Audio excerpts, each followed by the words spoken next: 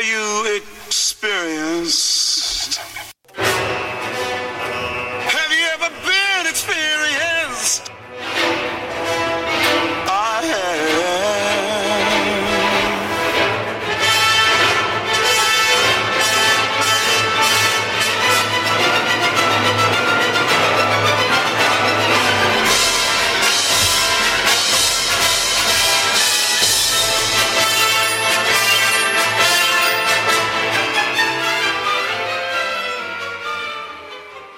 And we're back with another episode of the Anarchist Experience, episode 413, aka year 8, week 41, coming at you this week. As always, I am your host, Mr. Richie Rich, along with MC. And since this is your regularly scheduled Saturday broadcast, we are on the old clubhouse. The club is the Anarchist Experience, or you can at me at Riches for Rich, RICHES, the number 4, RICH. And that's when we do it, about 3 o'clock Eastern time on Saturday afternoons. So if you want to join the live show, participate, raise your hand, do all the fun clubhouse stuffs, that's where we do it. What's going on with you this week, MC? I just watched a video from, half of it anyway, Mark Dice. I think he was a comedian before, right? I don't know remember what Mark Dice did before. Okay, anyway, he's a YouTuber. And he's, I guess, I don't know. He definitely has a presence, right? Like, yeah. He could be on stage. So, anyway, he's trying to popularize the word whiteism, no, anti-whiteism, because of all the anti-white racist stuff that's been going on. Seems to have gotten worse when Trump got elected. Okay. You know, maybe it started when, during Obama's run, but definitely when Trump was running, it was like, then all of a sudden, white people are bad. Okay. Like, yeah. So, and from the left's perspective, they think half the country is white supremacists, which most people have never met a white supremacist, as far as I know. Depends where you live. Sure. Yeah. I mean, there are small pockets. If you go on YouTube, yeah, you can find that one town where if you pull up to a stoplight and you're black, they will tell you don't belong here. Right. I mean, yeah, I'm definitely not saying racism doesn't exist or anti-black racism. But for the most part, like if you engage in that kind of talk, like Scott Adams did, the creator of Dilbert, you get canceled immediately. Right. It's not allowed. And for the most part, like it makes sense that you'd want to keep racist talk away and not popular. Right. But at a certain point, it just becomes a tool of oppression. So to punish the white people. For the longest time, I tried to keep racism off of this show because I never saw the value of the racism, number one, or the articles, or how it connects to anarchism or libertarianism. Right? It was like it seemed like it didn't fit in that scope. Right. And when you phrased it, it's a tool of oppression, or, the anti-whiteism comes from the left. Right. It also starts to position us as a member of the right. Right? Oh, yeah. But we're not, as far as I know, we're not. So I think we have to, if we're going to talk about rightism and leftism, you kind of have to talk about what politics is. I'm not saying it as an absolute. I'm just saying this is one way to think about it. And the way I think about it is most people on the left are on the left because they're afraid of the right. They don't like the right. They hate the right. And most people are on the right because they hate the left.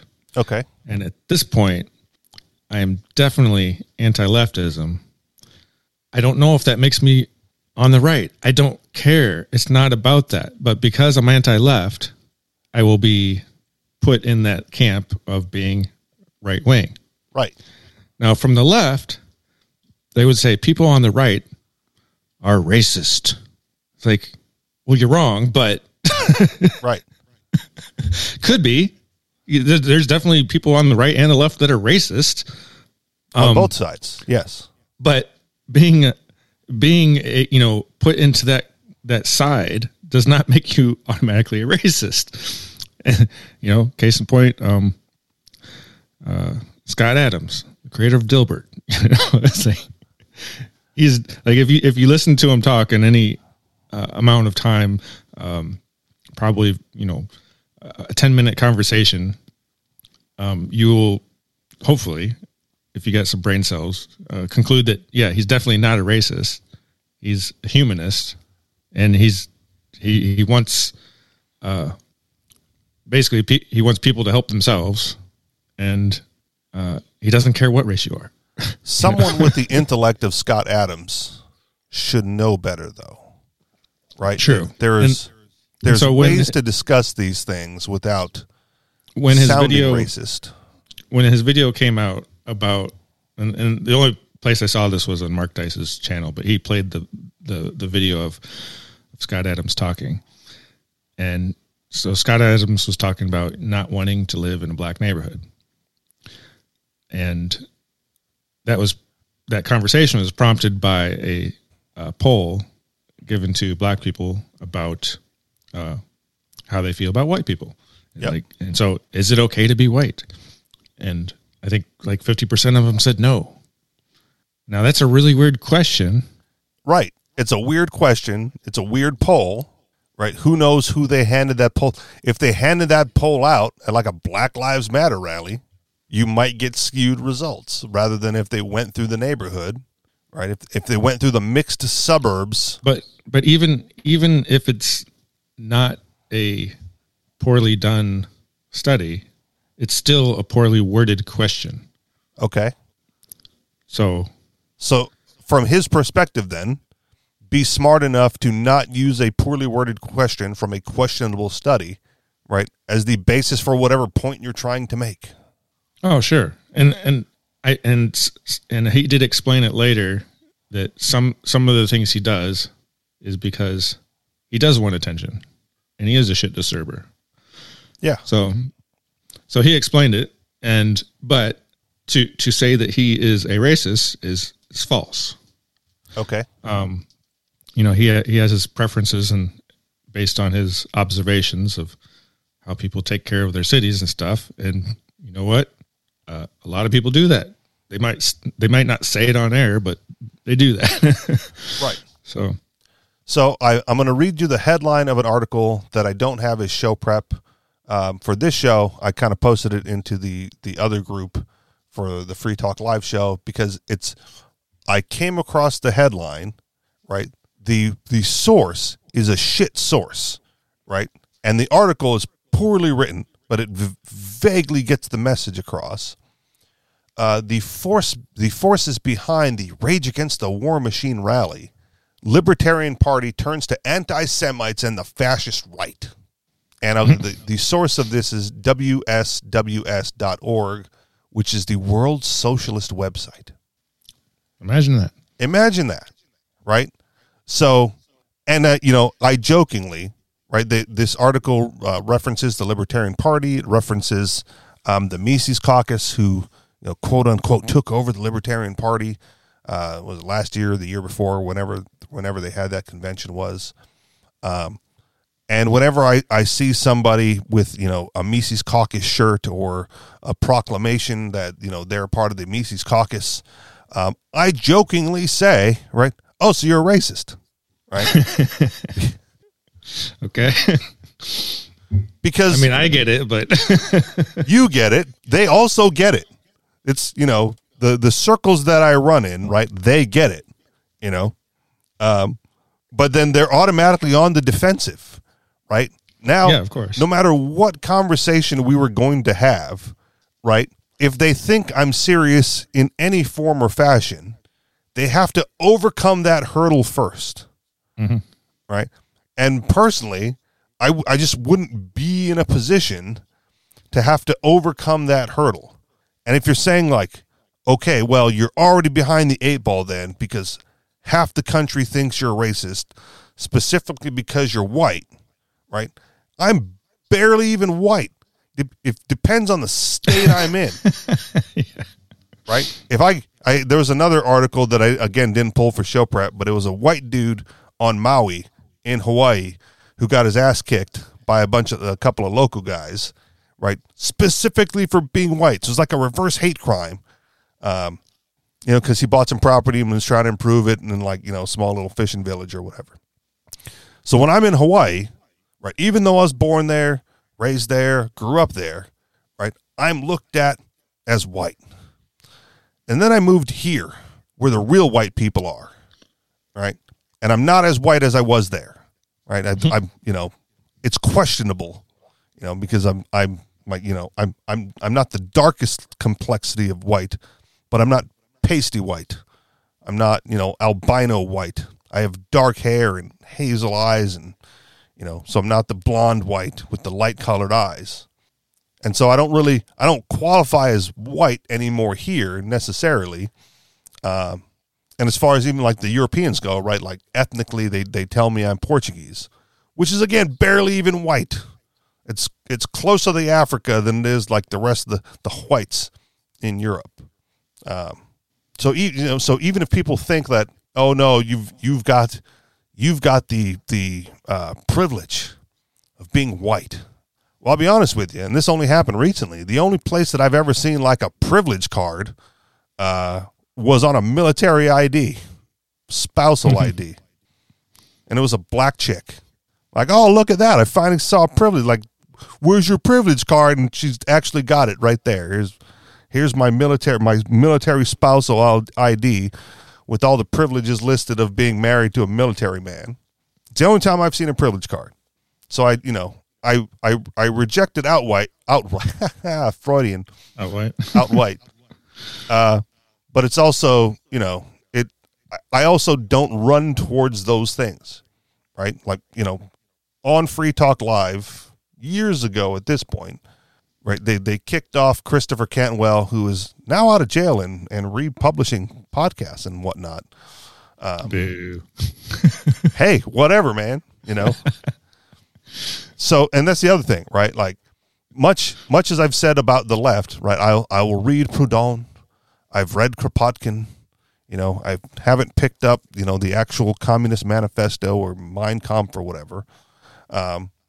But prior to his turn towards being a racist, right, I found Cantwell's show highly entertaining. He is good at what he does. And so I still subscribe to the podcast because, hey, why not? I need something to listen to. And I don't have to agree with him the same way I don't have to agree with, the leftist tech shows that I listen to. But they're entertaining nonetheless. So I listen and I go like, well, that's dumb. But it's, it's out there. And his reasoning for, accepting the term racist is quite bizarre. It happened because he had a black dude as a guest on the podcast. Walter Williams. Is that, does that name ring a bell? No. Okay. You should look him up then because he's a Austrian styled economist guy. And, former libertarian before I think he passed away. Walter E. Williams. Okay, yeah, I know him. Yeah. Okay, good. So you know a black guy. See? No, but like on the show or in one of Walter E. Williams' things, he said at some point, if we're going to have discussions that get to the heart of the matter, right, you're going to have to accept the term of being called a racist, right? Because they're not going to let you get past that. Right. If you try to have an argument based on the facts and the ideals and the principles of the matter, they're just going to call you a racist. So you have to say like, fine, I'm a racist, but here are the facts. Right. And so that's sort of what Cantwell tried to do right? Except he actually became a racist. And it would be happen because the facts dictated it to be so. Yeah, that can happen. So when you have that's actually something that that I warn people about. Well, I warn the left about. You know, if you base your whole reality that white people, or let's say non-black people, are the oppressors, even though people are going out of the way to make laws and stuff that give them benefits and whatever. They're the left is pretending to care about people, but yep. So you make up this whole story where white people are bad people, or eventually they might just say, okay, fine. I'm the bad guy. I will be that guy for you if that's what you want. I think we're there. Well, not quite yet. We're close, I think, but there's probably people that and this happened in I think the UK and probably happens in the US now too. But a lot of the places in Europe, they won't hire women because they're too afraid of the lawsuits that will come from the feminists who claim that every interaction is a sexual assault, or they're using government so heavily to give them privileges that it's just not worth it for them to hire women anymore. Sure, and then so that happens, and and it probably happens for race reasons too. Now, there's the opposite of that happens. There's airlines that are doing diversity hires to fill a quota for how many LGBTQ people they have. Right. And it's like, obviously this is wrong. You hire a pilot based on their competence. Like, can you do it good? And are you the best that we can hire at this price? And if we don't have people that meet some kind of requirements, then we have to pay more money, Right. So a couple of things before they slip my mind. On the right, you have the Jordan Peterson types, right, who think that it's that wearing makeup and red lipstick to work is to gain a sexual advantage in the workplace. Well, I don't Why think else he said would they wear it? I don't think he said it that way. But, well, that's the message that comes across, man. I don't have the quote in front of me the context. Yeah, but if you listen to him talking to it, he's also asking questions, like you just said. What else could it be? So go ahead and have that conversation, but it's not going to be a simple conversation, and that's kind of his point. Like it's not. He says, "What else could it be?" But that's that's rhetorical, because he's not looking for the answer. He declared what the answer is, and then is looking to see if there's any legitimate rebuttal. Exactly, which there isn't really. But the thing is, like, for whatever reason women do it, men don't do that. Okay. And so, like, in the context, you have to make it make sense. It's like, men don't go to work to look for mates. I mean, they can, especially if there's one there. Yeah. I mean, but they don't dress up. They don't put makeup on to attract people. Maybe not in the same way, right? But a dude in a good looking suit, much more better odds than the hobo off the street. Yeah. Right. We all do it in some form or fashion. It's just, where do we do it? I would probably dress nicer to work if there were attractive females in the office, right? But there's not, and so I don't. Right. But even if a woman isn't going to work to find a mate, yeah. they for some reason, how attractive they are matters to them. Well, it matters to them, and if it can be used to their advantage in the workplace, right? That would be the rationale for doing that. The other point, I don't think they're consciously thinking about, I'm going to gain advantage by doing that. I think it's something. So something deeper. Other than what Jordan Peterson was suggesting. No, well, I think it's still the same thing. I think it's just much deeper in their psychological profile. Okay. Like, just because you do something doesn't mean you're doing it with a conscious objective. Okay. So you're looking attractive, so you can have so that you can get attention. Yeah. I mean, but it might not be because you're trying to have sex with them. It's not necessarily for sex. It's for advancement and career moves. But it might not even be. Might not. They might just what be, else could it be then? Content with where they are. Sure. Maybe they're just hoping somebody brings them a malasada. I don't know. Number one, fuck you. And number two, carry on.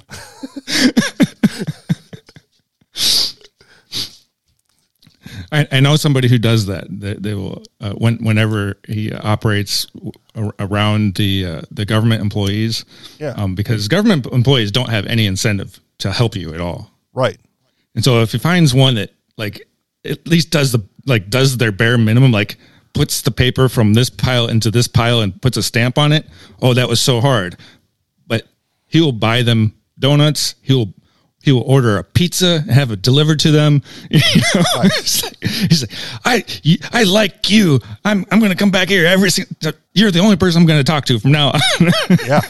That sort of works in the corporate field too, Sure. That's why you take the box of chocolates wherever you go, and you feed the hostess and the flight attendant or whatever. Right here, have a box of chocolates from Hawaii. So we had a problem in Hawaii that a lot of the bureaucrats would only do work if they got a little something under the table, like cash. And so there's this big investigation, and they found out all these corporations were paying to get their paperwork pushed through so they could develop some land. And so I think 10 or more people got arrested in prison or put through the court system, whatever. But they all lost their jobs. So now you have even less people to do less work, and there's less approvals happening, and so now there's more buildings that are not being built, and more houses that are not being built, and more land is not being developed, and you still have housing crisis in Hawaii or whatever. Prices are too high. Did we talk about that here? I feel like I've had this conversation. I don't remember if it was here on Free Talk Live. Probably a little bit. Okay, but I said, like, I want bureaucrats to be paid.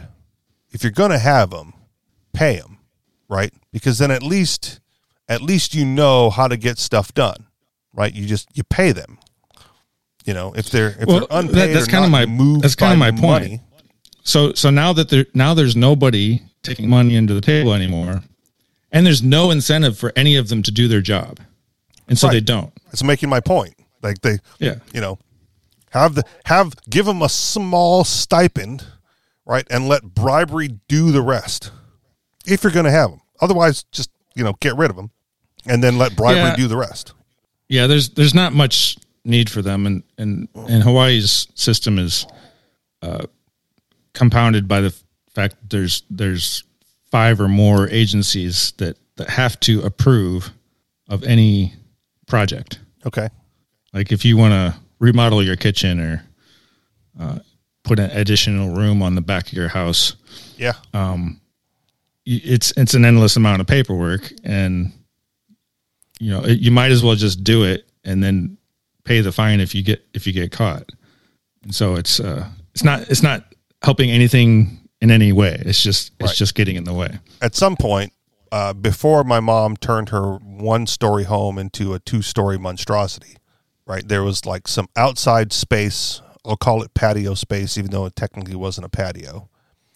And my mom just wanted like a structure, not a room, just, a tarp covering and some screens out there to keep the bugs out and the rain or whatever off when she was sewing.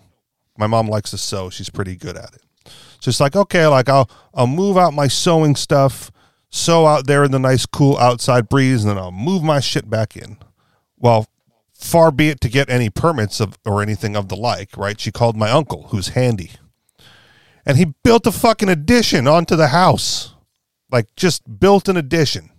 Just, okay, he put up like the corner posts and then laid cement and then put up walls instead of just like a net and a roof. He extended the house.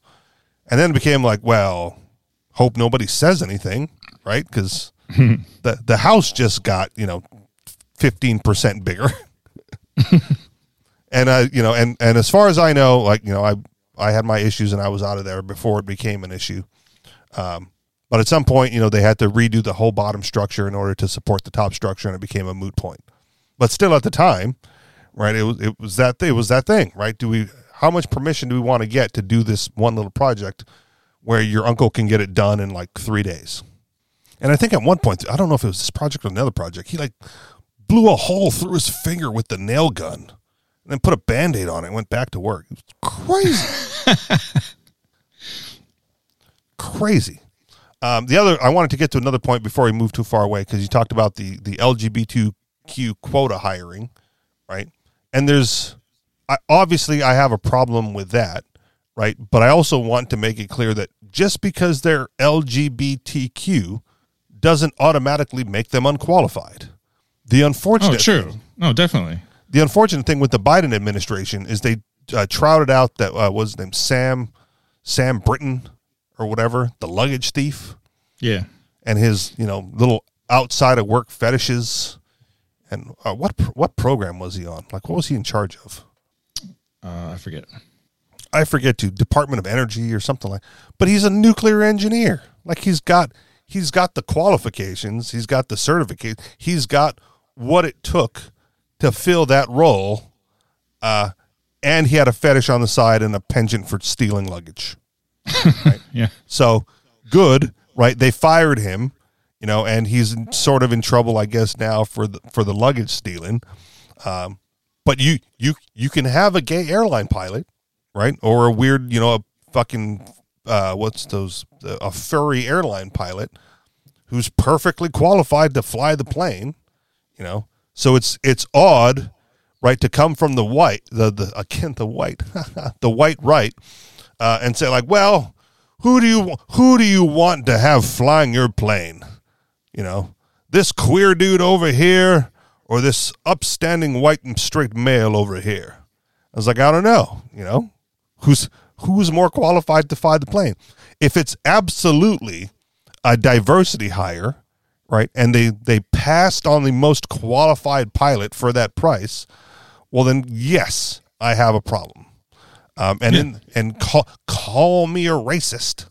Right, but I have always had a problem with. Or a homophobe. Yeah, whatever. But I've always had a problem with like affirmative action, right? Because number one, you absolutely limit yourself to not the best candidate for the job, right? Because if you hire the best candidate and they're black or minority or female, right, then you don't need affirmative action because they're already the best candidate, right? But I also think that it's hurtful to the minorities that they are trying to help, right? Because if you put affirmative action in place, that minority will always be looked at by his peers as an affirmative action hire instead of the best candidate for the job, right? And so now they're behind the 8 ball as well, not to mention, this is like the Marines or the Army or whoever did it. Right, they're like, okay, we're going to let females into the elite squad. And they open it up to females, and the females couldn't pass the test for the elite squad test. They went, okay, we're going to make the test less stringent so more females pass the test. Well, clearly they don't fucking belong, right? You either can or you can't. And sex, gender, race, all of that should not matter, right? Can you do the job? Ironically, I'm gonna phrase this as like, I know a guy, right, who is hesitant to fire minorities because they might bring up problems in the firing process. Okay. So we're a little more lenient when it comes to disciplining those people, right? You can't discipline them too harshly, otherwise it seems unfair. Well, they terminated a white dude, and he's the one going to the labor board to claim that he was improperly trained and should not have been fired. And so it's the white dude causing the problems. Sure. The minorities that were terminated just like went their own way and found another job somewhere, perhaps, maybe. Who knows? So you can't even base that kind of bullshit, right, on skin color or race or anything. Because who knows? Who knows what motivates the people? I think there was a college that is getting sued by a white guy for discrimination, and probably rightfully so. I mean, so the response from the universities is, I think this just came out, is to not have SAT and ACT scores, not have any entrance requirements, and so then they can't get sued for discriminating against people that have the qualifications and the merit. So, sure.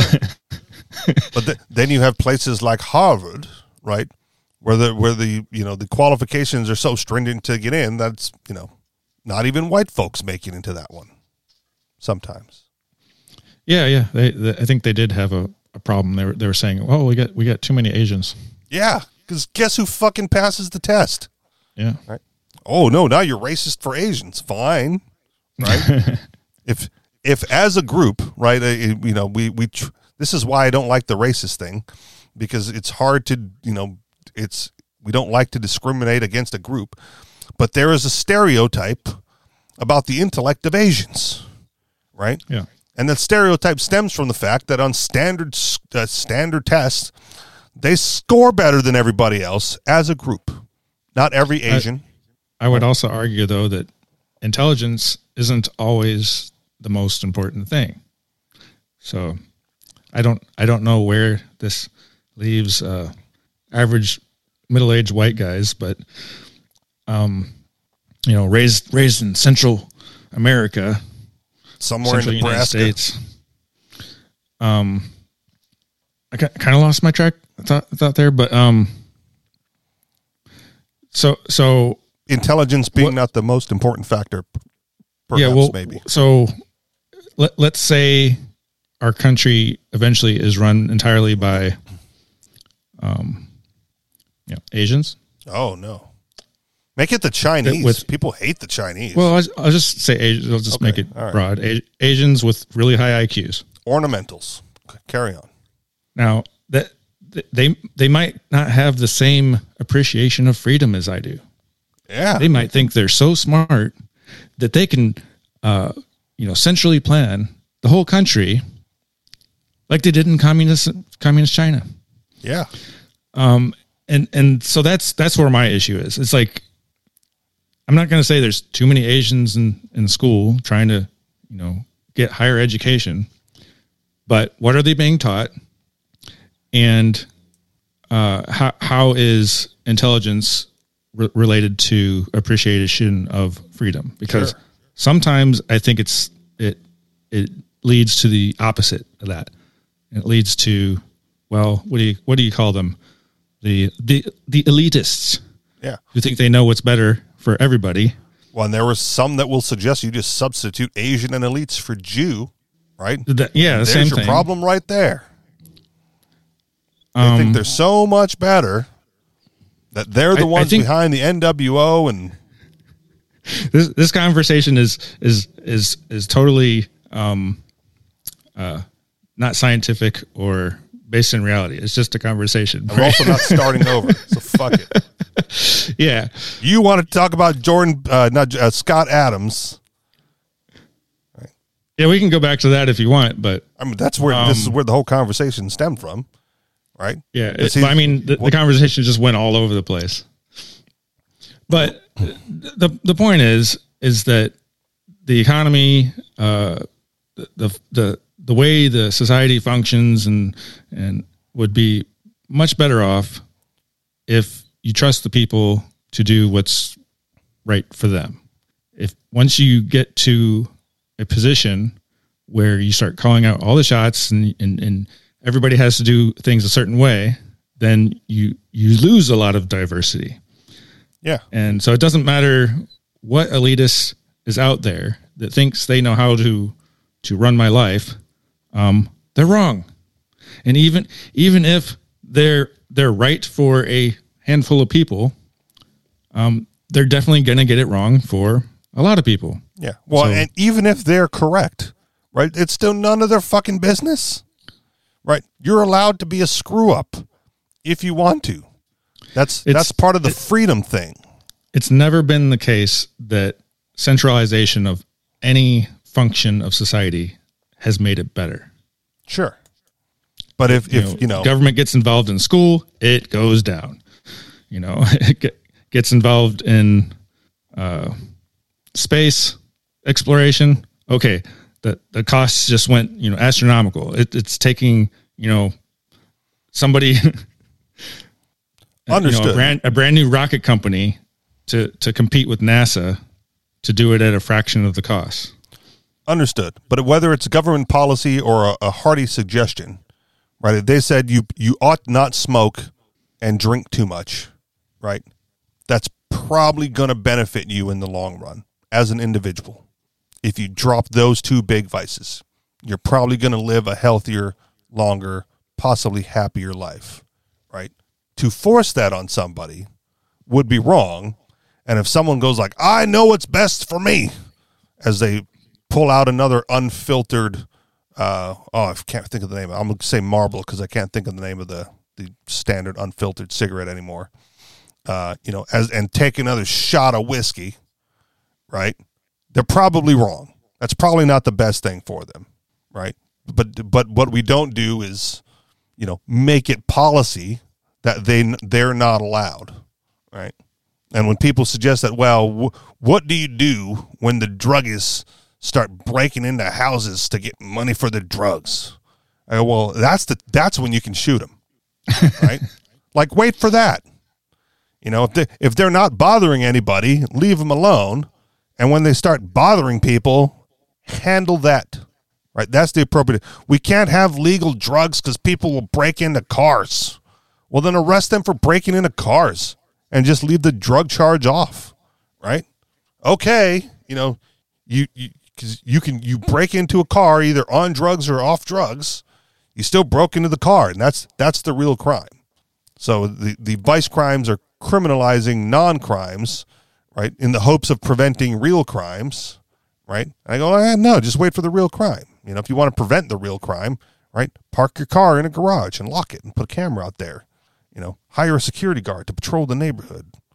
Do something, but prosecute the crime as it is, not the pre-crime or, what you think might lead to it. Since this show started about race, I got to get back to it. Go for it. Scott Adams doesn't want to live around black people. I was just going to say, I was thinking about the elitist again. And I don't care what race the elitist is. I just want to be left alone. Yeah. So what do you? Begs the question rhetorically, right? What do you do when they don't leave you alone? Right? They're not going to. They think they're better than you. They think they're better than you. They think they know better than you. Right? They think they can control you and have the means to do so. Personally, I'm going to try to avoid them the best I can, but that's all I can do. Well, aren't you the anti-Semite? See how it's funny? Because if you're doing like Scott Adams and avoiding the people who are, perceived to persecute, right? Like that was, if you missed the Scott Adams thing in the beginning, right? He basically, they did the poll, right? Is it okay to be white? And a bunch of black people said no. And Scott Adams said, like, well, in that case, my advice to white people is to stay away from those people, right? If they don't think that you just being alive is okay, who knows what comes next? Stay away. And I go, oh, you're racist. But at the same time, right? Like here's where it gets hypocritical, right? Those same outlets that would cancel Scott Adams for saying that whites should stay away from blacks would probably praise the ethnic minority centers on campus where whites are not allowed, right? We have this safe space on campus where ethnic minorities can gather away from the whites. It's a safe space for them.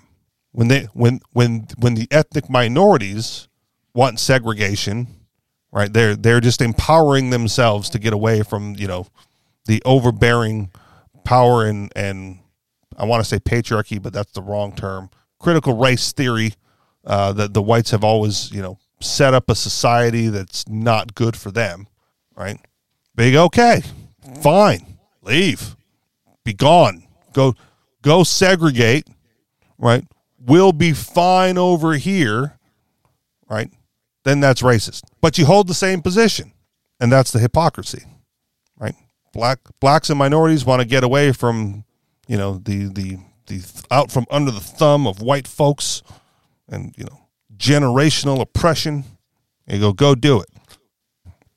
Again, similar, to Hawaii, right? And I've heard this from family members even, right? When the idea of secession comes up, or the idea that the land should be returned to the Hawaiian people, right? And the response is, fine, they can have it, but we're taking all the white stuff with us, right? Down come the buildings, out go the automobiles. We're putting it all back on a ship, and they can have their huts and coconut trees to do with what they please. Because they, right, the dirty Hawaiians, the dirty minorities, whatever you want to call it, right, could not have built the society like this grand scheme of capitalism and ingenuity without the benevolence and superior intellect of the whites who brought it all to them. All right, well, even if true, sounds kind of racist. That's definitely racist, but it's not because white people are superior, but there's an economy of scale that benefited the people that were coming to Hawaii. They had the ability to make ships, for example, that were made with nails and stuff. And that was one of the first things we brought over, I think, was like nails, so they could build things out of wood. Instead of just carving it out of wood. Yeah. With rudimentary tools of stone. So, anyway, definitely people benefit from trade and economies of scale. Yeah. More people, the better. But you could have had that without usurping the crown, right, and overthrowing whatever government they had there at the time, right? You could have just been trading partners. There's a lot of debate and history about that, and all I got to say about that is, well, the Hawaiians, they lived on or thrived on conquering their enemies. They sing songs about it all the time. Yep. King Kamehameha, he's the best. Why? Because he went to the other island and bashed some heads in. And unified them. And so that's how it's done by Hawaiian standards, and that's okay. There's nothing wrong with doing that. You want to take over however you want to do it. Bashing heads is probably one of the most violent, extreme measures you could do it. So if they're going to come over here and lock the queen up in her house or whatever they claim happened. Yep. And illegally took over the island, it's like, or we could just bash all their heads in, it's like, and I'm not even saying we, because I wasn't there. Yeah, but you're a white guy. You're a white guy. Born in 1978. Okay. But the spirit of the times, generational oppression. Conquest was acceptable. And Yeah. now the U.S. has got some weird policies. It's like, we can invade your country, but we're not going to take it over. We're going to go in there, set up some corporations, take your oil, but then the country is yours. Except you can only do what we tell you to do, and you have to have the puppet dictator that we put in there, but it's not ours. Yeah, because Freedom. because conquest, because sovereignty is the the du jour of the day, right? And conquest is out, right? Yeah. And can you imagine how much trouble I got into in like high school and grade school when I'd point that out, right? Like the whites have conquered the entire world, most of it anyway, right? And like that's how it's done. So you know the Hawaiians, a warrior people, right? Lost, and when you lose, you give it up. And so it I don't use the same racial context now, but I still maintain very highly, and I've gotten, I guess, some corroboration on this, right? There are no rights. There are just agreements and defensibility, right? So what we the people need to do in order to take back what is ours from the government, right, is to declare it to be so and defend the declaration. Otherwise, conquest, as you said, MC, is how it's done. And because they have conquered, right, they can do as they please so long as they're able to defend it or get agreements for it. Like if we live our lives going like, oh, yep, this is, government owns this part of the land, then they have the agreement. And the other alternative is that, we rise up and take them on. And if they're able to repel that, that threat, then they still retain control of the land. Like that goes like from the individual level, right, where you're online having, stupid conversations with the communists. Like, you would not, like, how are you going to get, your land, to keep that to be yours, if it's supposed to belong to everybody? Well, you defend it. Right, and out front, you put all the skulls of all the ANCOMs who've tried to take it from you to dissuade other ANCOMs from doing the same. But it scales up, to the national level, right, where, well, unfortunately now, right, because the people failed to rise up, it has gotten so big that it seems untenable to overthrow.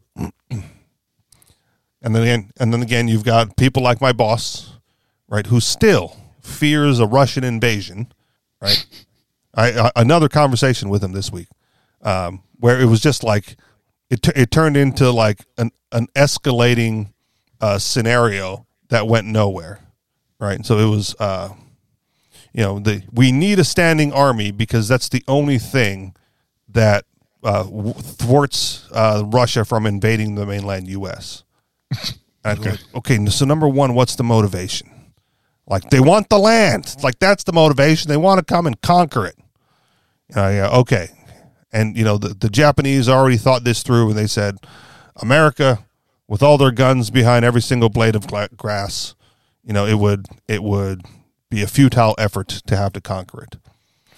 And, if there were 300 million individuals, right, you'd have that much harder of a time to conquer the entire United States because you can't just go blow up Washington, D.C., and take your spot on there and say, like, we're in charge now, right? You gotta take over all of it in a land war, And it goes like, so the question I said, like, okay, so they come on boats and they land in Portsmouth, which is one of the eastern cities in New Hampshire, right? That it's a port. It borders the Atlantic Ocean, right? And so they land in Portsmouth, naval artillery. Like, how far do they get? Well, they'll land with tanks, right? This is his answer. They'll land with tanks, and you got nothing to take on the tanks. So they just move in through tanks. Oh, and if you start to take on the tanks, well, then they've got naval support launching rockets at you, over from the ocean because they came on their naval vessel. And you, without your standing army and your standing navy, are just a bunch of New Hampshireites, with rifles and ARs, right? Pink, pink, pink, pink. off of the tanks. Like, I don't know about you, man, but I got some friends with some anti-tank, rounds. Like we can penetrate. So again, it's an ever escalating thing. So they get 20 miles in before they meet any sort of resistance, and then they just keep going. And so I bring up, Afghanistan, and all of the other Middle Eastern wars. Russia couldn't take Afghanistan. The United States couldn't take Afghanistan. Vietnam even, right? The resistance of the dirty farmers and cave people against the might, And it goes, well, it becomes a land war at that point. Now, have you seen the diversity of the American land? Right? What happens when they get to Appalachia? Right? What are the Russians going to do? When they hit the Appalachian Mountains or the Rocky Mountains, if they're trying to sweep across. Yeah. Right. Well, there's a more recent example of what would happen if Russia had a land war, because they're going into Ukraine, and the first thing that happened in the first weeks of the invasion was that they forgot to bring fuel trucks and their tanks ran out of gas. Yeah. So they had to put that on pause for a little while. Right. But at the same time, the reason the Ukrainians are able to put up the resistance that they are is number one, they conscripted a bunch of people, and number two, they're getting a lot of handouts from other countries to support. Mm-hmm. Right, like Ukraine, the Ukraine that existed pre-war, right, would have been mowed over, most likely by now, if not for the influx of support from neighboring governments. Yeah. So yeah, Ukraine didn't have enough defense anyway against Russia. Right. But we're talking like 300 million Americans, right? Most of whom would be armed if the Russians started to, at least, depending on where they hit. It would be the same, think of if the U.S. invaded Mexico, would Mexico be able to withstand us?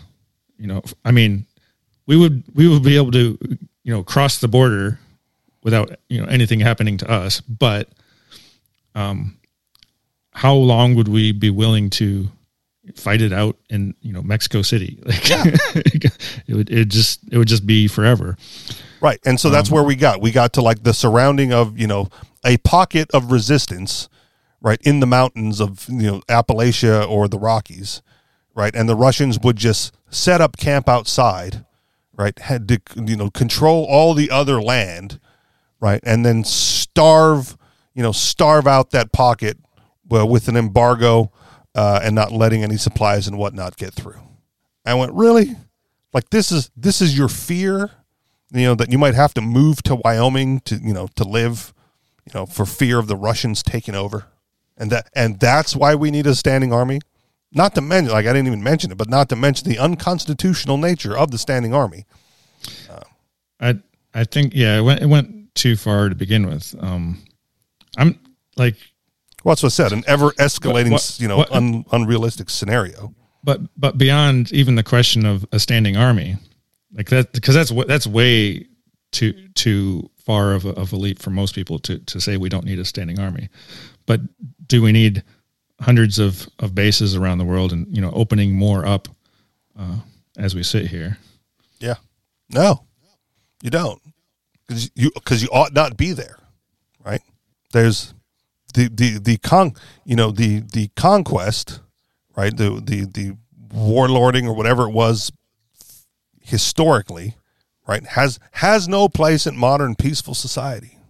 And if you continue those conquests, right, then it is a vestige. So how long does the U.S. have left? Because they say empire is what leads to collapse. So when are we going to run out of money finally? You just print more. No, I mean eventually that doesn't work, but yeah. Well, and again, good question, right? And I wish I had the answer. Yeah, I think everybody wishes they had the answer. Well, and the unfortunate thing about this, right, is for 50 years, right, this is what Ron Paul has been preaching, right? He's been predicting this, but it's hard for me to take the prediction seriously when it's hasn't happened in 50 years, right? True. It seems like it could go on much longer, right? The average time, the average age of empire is 240 years, and the United States is coming upon their 250th anniversary. It is time for them to fall, right? Yeah, well, that may have been true then, right? But for whatever reason, this thing keeps chugging along at what seems to be an ever-increasing pace, right? And as long as you can conquer other nations and take their resources, right, what's to stop you? That's what you do. And as long as China is willing to take our dollars in exchange for their resources and their population work that they do. Yeah. There are people that fear that China is buying up too much real estate in the United States. Right? They're invading. It's like, no, they're just buying what we have for sale. We don't export much, so they buy what's here. But that leads me back to that question again. At what point does it matter the type of people that are coming over? Same thing that happened with the people from California moving into Texas and changing their laws and turning it into Los Angeles. It's like, you keep bringing the bad policies over. So I have nothing against Asians. I have something against statists that want to come over here and tell, make up more laws. And so to me, that's what the flaw of any of these government systems is. Supposedly there's a safeguard in check. It's called the 10th Amendment. Like anything not in the Constitution can't do it. But then they just reinterpret the Constitution to say, well, that Constitution actually means that we can do anything. That's what it's for, to give us power. So in some way they're right, but this is the point I made last week on Free Talk Live, and I still believe it to generally be true. The invasion has already happened, and it came from within. And everyone who declared that, they would rise up against a foreign invasion, right, or, took an oath, right, the Oath Keepers, against enemies foreign and domestic, missed the fact. They completely missed the domestic, obviously. That's my point. They completely missed the domestic. So the invasion has already occurred, right, from the National Guard confiscating guns in Hurricane Katrina, to the police departments running rampant in whatever, ethnic minority neighborhood you want to pick, right? To the red flag laws to disarm the citizens further, to every law that's passed to make, gun ownership and purchase more difficult, right? To me, the downfall though was when when they disregarded the Constitution fundamentally, when they said the Commerce Clause and the General Welfare. The General Welfare Clause. They interpreted that to mean then they can do anything that they want. Yeah. And so with those two things, and if the government can't do whatever it wants, then it's not going to last very long. I mean, it lasted quite long, but it's setting itself up for failure from that point. Sure. But so if we could get rid of those two things and then just reboot the government, and then it'll probably stay pretty small for a long time. Then when these people come in to make laws, the only laws they would make would be laws about how the post office runs. Right. Well, and again, that's why I have pitched for actual revolution, right? Because I don't care. At this point, I don't care if revolution is just going to turn it back into what it is or make it worse. I go, yeah, but it's going to take some time to get there. And we will at least have the opportunity to live through the peaceful time, right, of the small government. It might not even be peaceful. We might not even get to a peace. I'm fine with that too. I think what it like right now, I can't imagine people in the U.S. rising up. I think they will it's done. It's over. I think they will just lay down and be depressed. Yeah. So from 1984, that's where you end up in Brave New World, right? The solely depressed population, addicted to somas, right, to make up for that. And fine, I don't have it in me to help vote our way out of this, right? I'm filled with too much anger and rage for any of your nonsense peaceful solutions. Let's just fight. Let the better team win and live with those consequences. Damn the consequences. Well, I understand, but I don't think you're going to find, maybe it's a lot different in New Hampshire, but I just don't see a lot of people standing up to fight. I think it'd be easier to get people to do what I'm doing and just try to avoid them as much as possible. Sure. And that's what I do until people are ready to fight. When you're ready to fight, wake me up. Right? I'm going to be doing my thing over here. When you're ready to fight, wake me up. Like, I'm down for a fight. I'm not down for anything else. So you'll probably be waiting a long time. Yeah, probably. That's fine. Right? They can spin their wheels in politics, all that stuff, all they want.